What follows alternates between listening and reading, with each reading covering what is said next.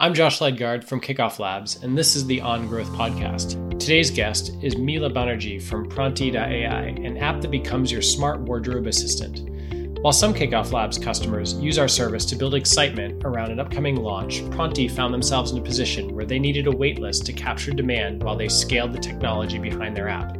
They simply had too many customers and a lot of excitement. So they used Kickoff Labs to capture that energy and also 50,000 email addresses along the way. What I learned in our conversation today was how important it can be to conduct detailed customer interviews, develop prototypes, and experiment deeply within each specific marketing channel. They didn't go viral because it was a fluke. They put themselves in a position to take off, and you could learn from that. Enjoy the show.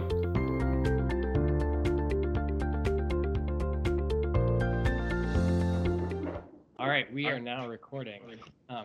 Hi, everyone. We are live at the On Growth podcast. I am here with Mila Banerjee, and she is from Pronti.ai. And they have a really cool app that they built, and we will get into that. But before we dig into the app and the waitlist they built for the app and how they built the waitlist and how large the waitlist got to be and how they had to implement it to stop from being so successful, I want to first go back in time a little bit and get a background on you, Mila, and your journey into building this app. So what kind of background do you have? Are you from tech, from marketing world, from the fashion world? What's your background? Tell us a bit about you. Yeah, I have a little bit of a hand in the cookie jar sort of philosophy to my life. So I have a varied background. I started programming in the 90s, so I do have a technical background. But I also have an MBA and have been doing entrepreneurship for the last 11 years. So I have a bit of a jack of all trades or a Jill of all trades. Perfect. Yeah, I saw that quote. I think that's on your Twitter. Is the hand in a bunch of cookie jars, and I love that explanation for entrepreneurship because when people ask me like what I do at Kickoff Labs, I say, well, just a little bit of everything. But I like the expression of the hand in every cookie jar, and I think there's a certain type of person that just enjoys having their hand in a little bit of like every bit of the company. There's lots of different cookie jars. Exactly. Can you tell us a bit about, that's an 11-year journey. Obviously Pronti is something that's recent. Can you tell us about some either other successes or other failures kind of along the way that led you to this point? Ooh, lots of successes and failures both. I had an online furniture e-commerce business in Europe that helped sort of inform the e-commerce side of things. And actually, I had dabbled, this is a bit my nerdy brain, I dabbled in quantum computing and tried to have a quantum computing company. It was a lot of fun. Quantum is so interesting.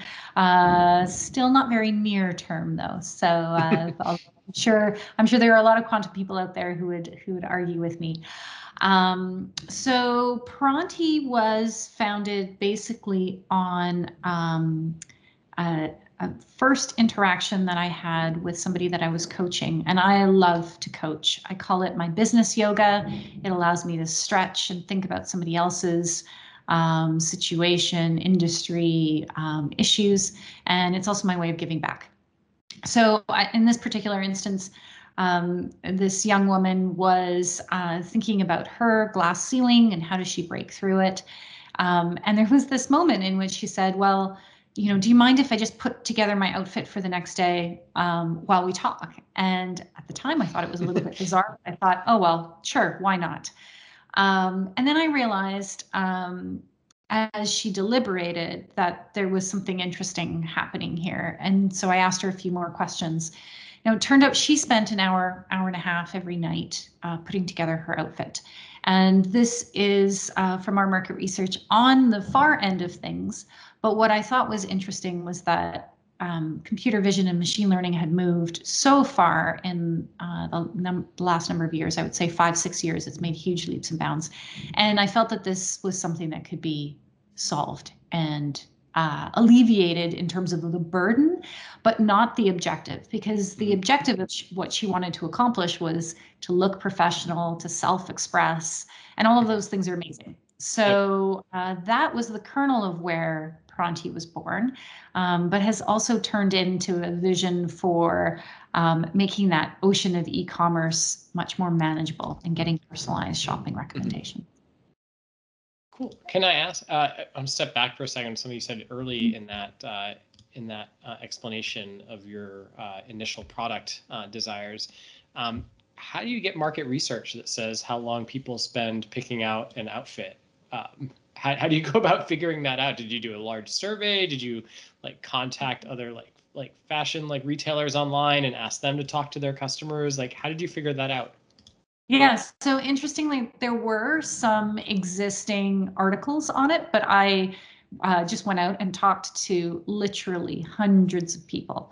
So by the end of our prototyping and market research iterations, I talked to about 350, 400 people, and I just asked them questions about, how long does it take to get ready? When you get ready in the morning, what do you think of? What's your process? What do you do? I just applied a whole lot of curiosity to asking people those questions, and then after I found out a little bit about how they went about it, I would ask them a more standardized question like, how long did it take you? How long does it usually take you? So you were kind of going, there's a name for it, but you were researching by asking like people to give you like very detailed step by step, like tell me how you go about doing this. And you were trying to fill in like all of the gaps, like, oh, I open my closet, I look at the outfits, I look at the weather, and then I do this, and then I do that. And so you were trying to collect all of that very detailed information at this point doing the market research. And then you ended with a couple of general questions, maybe of saying how, how long did this take? Does that sound accurate? Yeah, that's pretty accurate. Cool. So there was a lot of unstructured questions because I wanted to explore and just be curious, but then there were a few structured questions. So I have a couple more questions that came out of this. So the first one is, how did you find the people that you wanted to talk to? Because you mentioned talking to hundreds of people, which is not, it sounds intimidating to somebody to like that has like, maybe I could think of like 5 people to talk to at first about something, but how did you go about finding like hundreds of people to talk to about something like this? I was just opportunistic. So I would use all sorts of ways to get in front of people. I leverage my network, leverage the last person that I talked to, try to plot myself in groups and situations in which, there were different people, because I wanted to get a sense of what it was like across, sort of large different demographics, if that makes sense. So would you stop people in a coffee shop that had interesting outfits and say, can you tell me how you picked this? I will admit that there was the odd complete stranger conversation that usually came out of something else. So I have a golden retriever. She is a great conversation starter. Yep.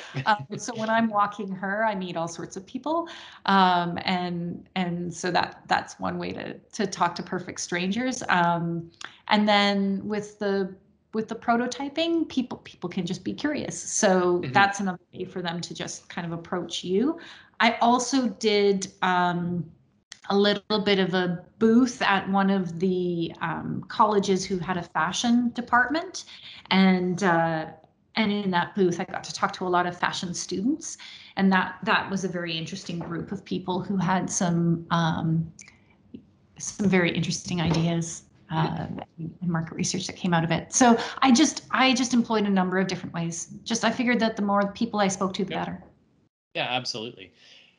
You talked about prototyping and how that engaged some people as well. Can you go into a little bit more detail about what you were using, like how you were prototyping, maybe a tool, or was it just like on napkins? Like what were you calling prototypes, and and how were you using them at this stage?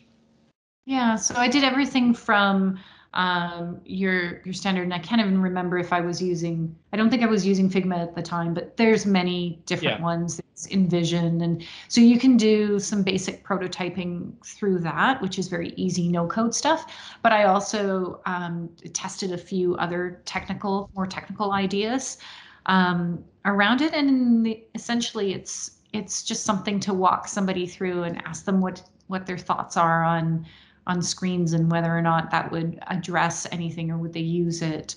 And usually what I would do is I would tack the prototype on towards the end and ask a few general questions without them understanding at all what I was interested in before I pulled out the prototype. Okay, so that makes sense. So you kind of weave this into these conversations that you were having with people while you were doing your market research. You'd start with sort of these general questions where people might not have known what you were after, but you would end with, "Can I walk you through this?" And sort of getting their feedback along the way. What kinds of things did you learn through this process that you didn't know going into it? Oh, lots of things. It is so interesting. I think probably one of the most fascinating things that I learned was that that the influencer era, I think, has had a huge impact on the way we dress and how much pressure we feel to dress a certain way, or not even dress a certain way, but to dress well. And I think in the past, it might have been norms around what do you wear to work. And the influencer era, I think, really changed that. So this had an impact on anybody who grew up with the influencers, as opposed to anybody who was older than that, who had already picked up their sort of structured process of dressing. Does that make sense? No, absolutely. I could imagine there'd be a total difference of people who grew up just like having no guidance and people who grew up in a world where there's like hyper amounts of information out there that you could spend looking for guidance on a topic like this. I mean, that's happened with just about every space in our world. Yeah, but even the idea of seeing people looking a certain way, and I think Instagram especially had, there was this period where all the pictures were very perfect and people had these perfect looks and lives, and I think that became either aspirational or maybe pressure to do the same. Interesting. So when you were talking to people and you were walking them through the prototype, at this stage, were you signing them up for like a wait list for your app? So what was sort of the next phase that you moved into, and when did you decide to move into that phase? Yeah, I did keep some of the names, and it was interesting. I did that more towards the end of the prototyping as I was getting closer because, I knew what we were developing would take a little while, and people, you can't really leave people on a wait list for that long. I don't think you can. So like certainly not a year on a wait list. I think that there needs to be something a little bit more near term because our lives change so much in a year. So really it wasn't until towards the end that I started keeping some of their names. And what was interesting when I did that is that I would sometimes have people, usually women, come back to me and say they talked about it with their friends because I put my friends on my wait list, which I thought was very interesting. And this is definitely something that Kickoff does in terms of helping people invite their work to it. Yeah, that's always something we tell people at Kickoff Labs when they're running a campaign, is if they're at that earlier stage and they're trying to determine whether or not this would be a viable like business down the road, is it's not just the conversion rate of people that say that they're interested, because that's one indicator, but it's like, are we through the measurements we provide at Kickoff Labs, are you seeing people telling their friends or sharing the link? Because if they're not, that's a sign that like, well, maybe they're just polite, or you did a great job advertising, but they might not be actually that interested in doing it, because people tend to share things that they actually find are interesting because it makes them personally look interesting and cool for finding something new and potentially unique out there. And so that's obviously a great indicator. So what was next for Pronti? So was it the Kickstarter? Were you building the app in parallel? Like, what was the next stage for you? No, so the Kickstarter actually only came at our sort of key turning point moment, which you alluded to, which was our viral TikTok. Okay. So essentially, we started building the app, and I was leveraging my own funds, government grants for hiring students. And so I started by leading a tech team of student programmers, and we started to put things into place. And really, we did quite a lot of development, several months of development before the point at which our TikTok marketing started to get traction. And so the 4 million views, it actually started on a weekend at the end of January, and it just blew us away. At first, we thought, wow, this is kind of neat. Look what's happening. And then we went, uh-oh, like we're getting more failure rates on the back end. This isn't good. And then, oh gosh, this is really not good. Like our whole entire app is grinding to a halt. Hmm. And so by the Monday, we knew we had to do something. So I just started searching for ways to implement a waitlist in a very quick way. And I was looking for a software that could really help me manage that. And that's where Kickoff came in. So it was a matter of implementing the waitlist really quickly so that we could stop new users from onboarding and getting frustrated and allowing our app to recover. And so then over the next 3 weeks, what we started to do was scale the app on the back end so that it could handle more people, because we really went through the roof. It was that typical hockey stick graph you see.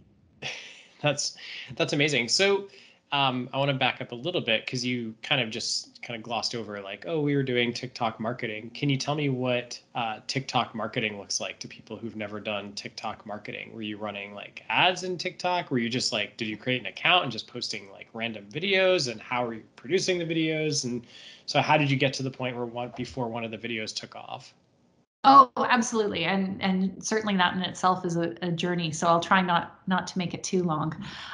So TikTok is a really, really interesting medium, and it is a completely different social channel. So I think whenever you decide to use any channel, you have to understand what is that channel about, and who's out there on it, and what does it value, because you cannot post polished Instagram videos on TikTok. It does not work. TikTok is a raw, real social channel that has completely different rules. So there is the TikTok algorithm in the background, which it's smart to think about it and what it might be choosing and deciding. And for us, we started to sort of experiment on long or short videos, and things. There's music behind TikTok, so you've got to find a song or words or lyrics that resonate with people.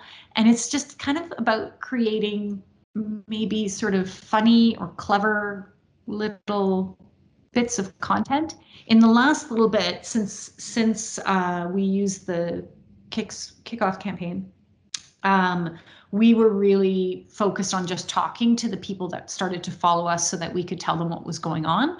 But prior to that, it was a little bit of, tongue in cheek, here's this lyric, how does it apply to getting ready? Hmm. And we would play around a lot with that. And we utilize the green screening in TikTok, which allows you to show the app in the background and then basically your floating head. Hmm. So yeah, it's just from your phone. There's no super polished production in TikTok. It is, and people don't really like it.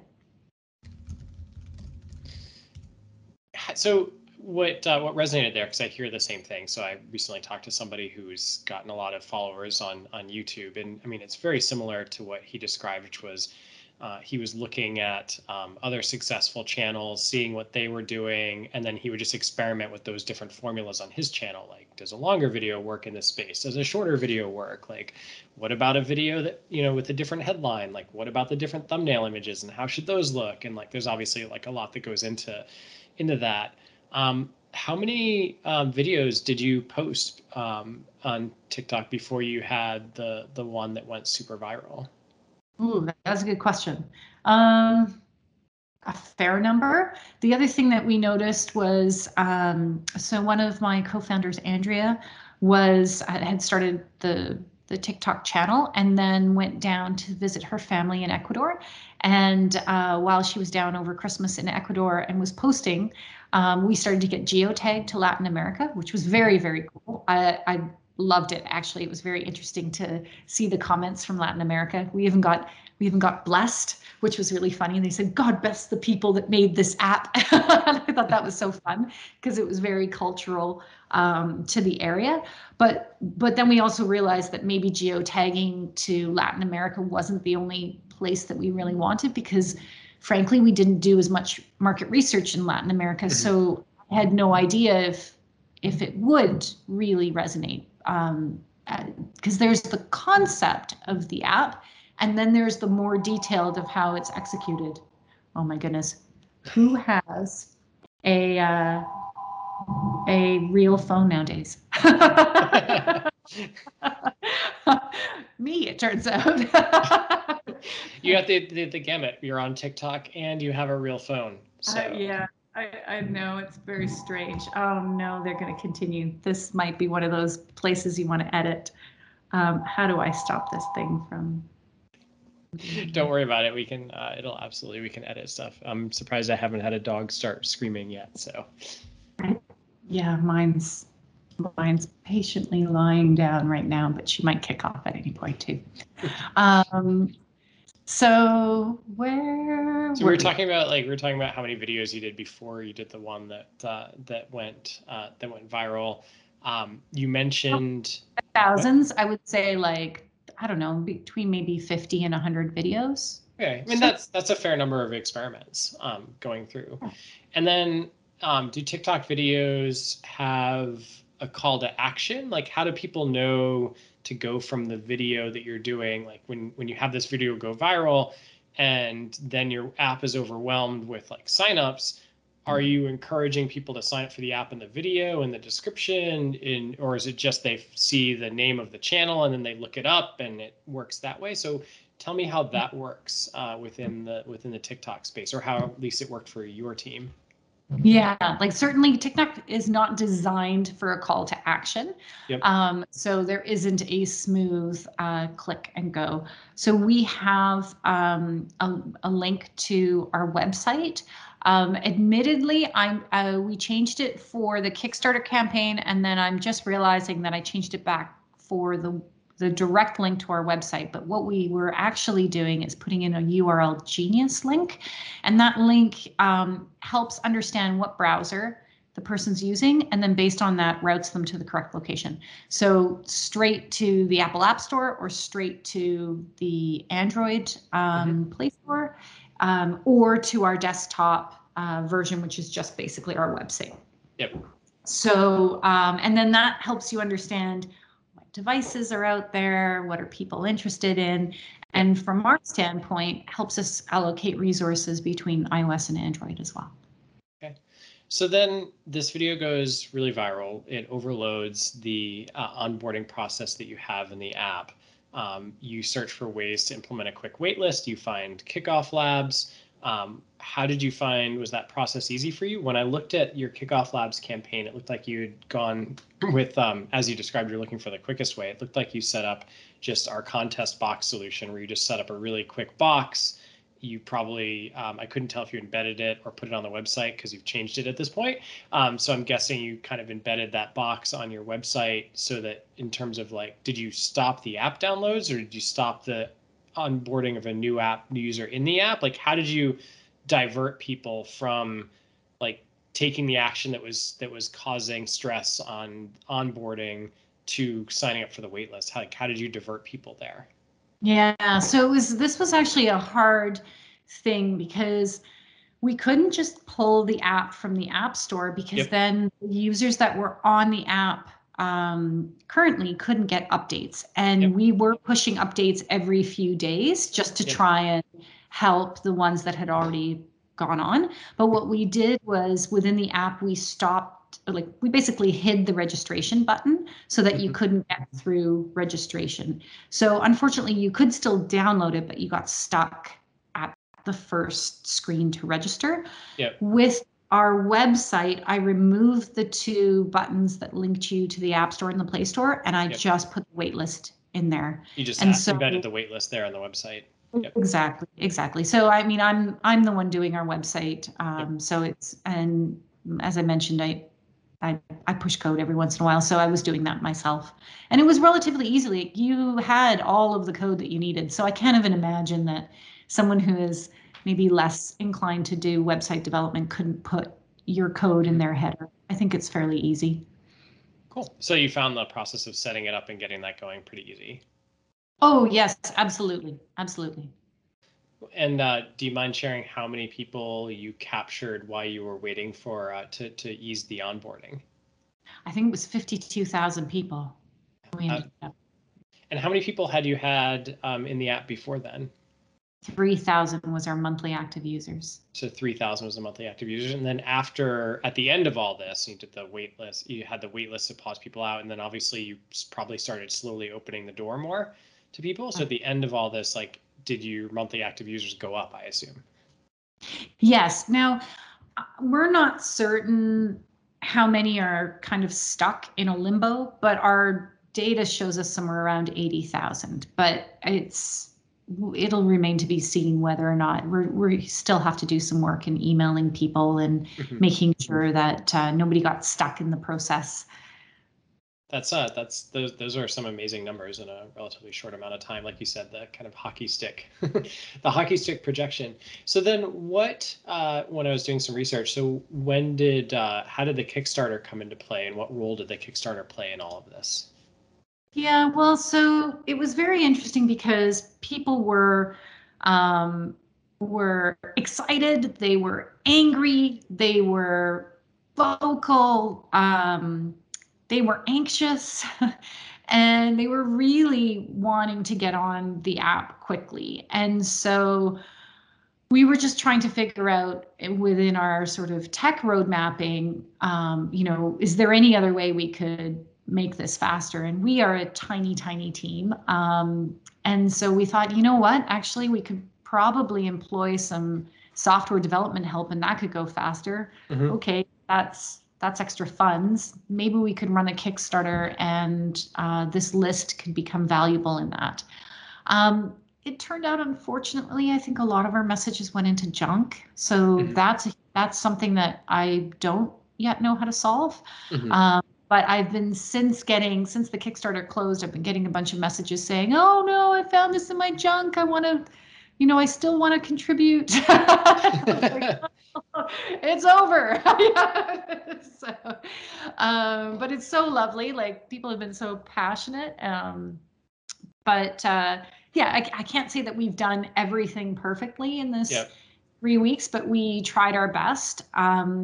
What actually I thought was also interesting, and your customers might want to think about this as well, because people were so desperate to get on and had high anxiety levels around this. I ended up having to turn off the gamification of Mhm. it. I thought the gamification would be fun, but Mhm. in actual fact, it was causing people way too much stress. They were refreshing the browser, Yep. upset about where their number was, where they were. So I actually removed it because my intention with the waitlist was to gather emails so that I could communicate with people and tell them when it was ready. Yep. Um, it was not an intent to, you know, try and cause a frenzy or Yep. or just like overhype it. So I removed that element of it. Definitely, I would say to people, um, really, really think about your communication around this stuff, because I ended up having to kind of backtrack quite a lot, saying, no, I want you to share if you want to share, but it is not a requirement, and we're going to get everybody off this wait list. And your spot in the wait list didn't matter. And I really wanted people to just relax, don't refresh the page. We will get to you. Now, the whole thing about it going to junk was not planned. So some people missed it. There's still a little thing up on our website about the wait list because of that. But we tried our best. Yeah, I mean, at least you were capturing some of the energy that was going into it. You were giving them something to do with that energy, whether it was the Kickstarter or whether it was just at least entering their email address. They know they could be on a wait list. And so it provided you with an outlet to sort of take that energy that you weren't able to bottle into active users in your app right away, but at least you were giving them something. And I would say that emailing them. Oops, sorry. No, I was just saying that's the sense I had from what we've talked about.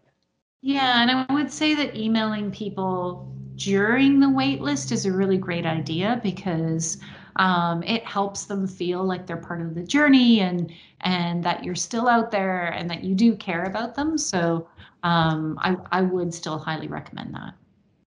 Yeah. That's a huge commonality between people that run successful campaigns. And when I say a successful campaign, I don't just mean people that collect 50,000 emails. I mean like people who collect a set of emails and then they get those people to take whatever action it is afterwards, whether it's downloading the app, whether it's purchasing something at the store, or buying a subscription to a box or whatever it is.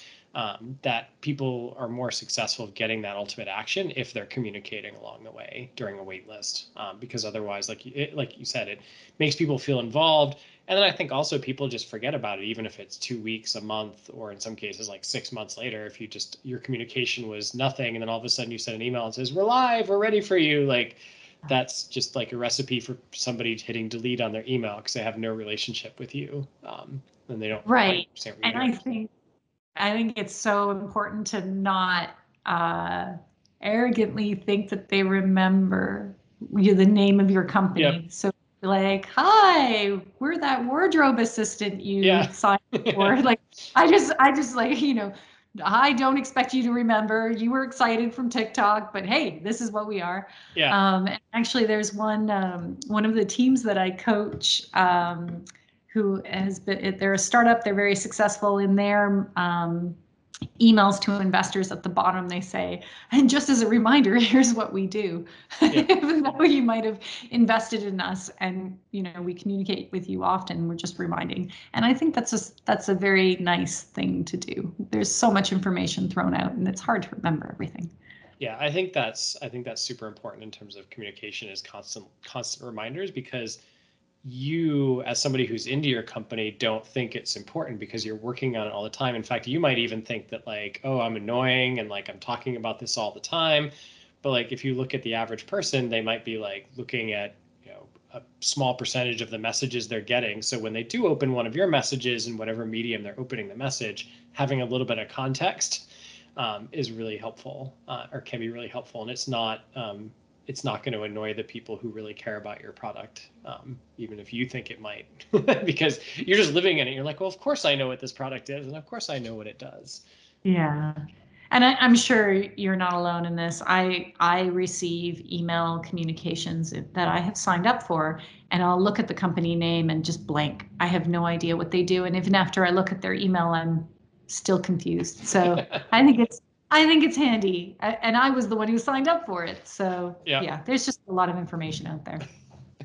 No, I'd signed up for a wait list on a product, and I was really interested in, and I had the experience recently of just forgetting, like I was like, oh yeah, I'll bet that product had launched by now, because I hadn't followed their emails along the point, and I couldn't remember the name. So even my searches in my email, like I couldn't find it. And I was like, you know what? They're really good at communicating. I'll bet next week I'll get an email from them and it'll jog my memory. And then sure enough, I just let it go. And then next week they sent an email, and the email was exactly that. It was like, hey, just so you know, like we do this kind of service. And I was like, great, that's what I wanted. Like I had to go back. And again, like you said, even though I'd signed up for it, I'd known what I wanted to do, I couldn't find it in my own history. And so, but thankfully for them, they were communicating every like 2 weeks, and and now that I got a subscription from them. But like, I'm sure that customer journey is probably not atypical. Like, there's this. Absolutely. Yeah, I think people have this belief that people go and they see an email and they go and they take action right away from something, but I think it takes a lot longer to build that relationship before somebody commits to, especially purchases or something like a larger commitment. So what I want to talk, I mean, I just want to kind of go into next, just a couple more minutes remaining. What is next for you guys? When I was clicking around, obviously you have like the Pronti.app site, which is sort of like an end user, like your smart wardrobe assistant. But when I was looking at the Pronti.ai site, it looks like you're positioning it. You've got two paths where one, you've got a path for people who are maybe fashion retailers, and one, you've got a path for people who are interested in the app as like an end user. And so how does that relationship work? It looks like you're maybe trying to build a two-sided marketplace. What are you guys doing next? Sort of. So within our Pronti app, we have two sides. We have what to wear and what to buy. And so the what to buy is really about personalized recommendations for e-commerce. And we have a really neat feature in it where we pull items from your closet and we pair something new. So the whole idea around this is using what you already have, but also, we all need to refresh items, whether we've worn them out or we, have something that, we want a bit of a change. And so the retailer side is a way for the retailers to send their inventory to our machine learning, and then for that to go towards the app. So shopping is definitely one of the things that is on our mind next. We have so many beautiful ideas from our users, from the campaign and then from onboarding and trying it out, that we have a long list of features and things that we need to implement within the app on the what to wear side as well. But both those things, I think, there's going to be some exciting changes in the next 6 months. Cool. And are you still like self-funded at this point? Are you looking, or have you raised funds? Are you looking to raise funds? Like, what are you doing to keep the company going in this time?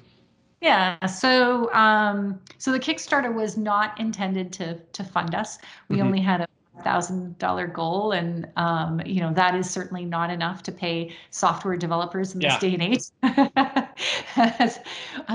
But software developers are getting very expensive.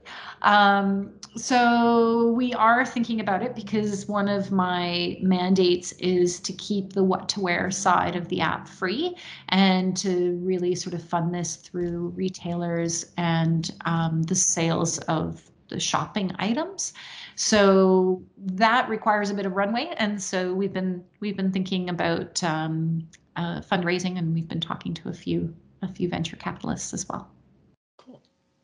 I mean, you've got the active users. It sounds like you've done a lot of market research, and you understand the customer and the need. And I could totally see a need for this in this space. And so I could imagine a lot of great relationships with venture capitalists and influencers as well, because you kind of alluded to that earlier in terms of getting, them on board and talking about how it makes their life to choose easier.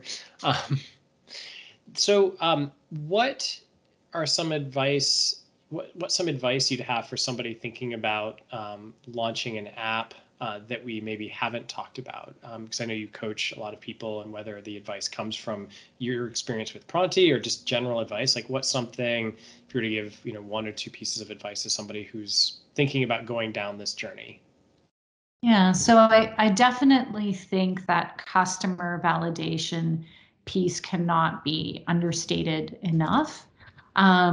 But the thing about customers is, if the only thing you do is market research and just talk to them, you never really know for sure what they will actually do. Yep. So when they finally have something in their hands, they do different things, because they just never imagined otherwise. And so I think the other thing that's really important is to implement an agile methodology, where you're really developing and testing before you go full board into it. So for example, for us, shopping is kind of in a test mode right now, and there's a pop-up that says you can take a peek, but it's not really finished. And part of that is to understand a little bit about what happens when people take a peek, and where do they go, and what do they do, and are they having any feedback, so that when we invest more significant time into it, it's doing the right things, so that you don't end up going, down a path and wasting time and money doing something that nobody wants. Absolutely. So I sort of view that akin to like, you guys it doesn't seem like you're afraid to just throw something out there, and like you don't, not to say you don't have shame, but like you're not worried about how it looks necessarily to throw something out there and test the idea. Yeah, absolutely. In fact, I think it's important to be thoughtful about how you're testing it too. So we have a lot of things that are sort of on our roadmap that we're incrementally testing people's appetites for. And I think as long as you tell people, this is under development, or take a peek, give us feedback, we'll keep iterating, we'll keep making it better. I think people are excited to be along that journey. We actually had one user who took our screens into Canva and completely redesigned them, and I thought that was incredible. So I think testing can give you some really amazing sort of bright sparks along the way. Absolutely. I want to thank you for your time today. I think this has been a great conversation. I've learned a lot about TikTok, about some customer validation, and I'm sure our audience will get as much out of it, if not more, as well. That sounds great. It's been really fun, and yeah, I think I've learned a lot too, and I always learn a lot every week. Certainly, we didn't know anything before TikTok, and I think that before we started on our TikTok journey, and I think that's kind of part of being an entrepreneur, is that you just have to sort of put yourself out there and know that you have to learn something new. Great. So speaking of putting yourself out there, how can anybody listening to this, if they want to ask you a question, find you online? Oh, for sure. So if you do download the app and you want to give us feedback, there is a method through the menu where you can send us a message. There's also support@pronti.app, and I largely man support@pronti.app. I do have a Twitter handle, Mila Banerjee. I am not on Twitter that often. I should be. That's another way to reach out to me. Great. Thanks again for your time, and I look forward to helping you guys out down the road. That sounds wonderful. Thanks, Josh.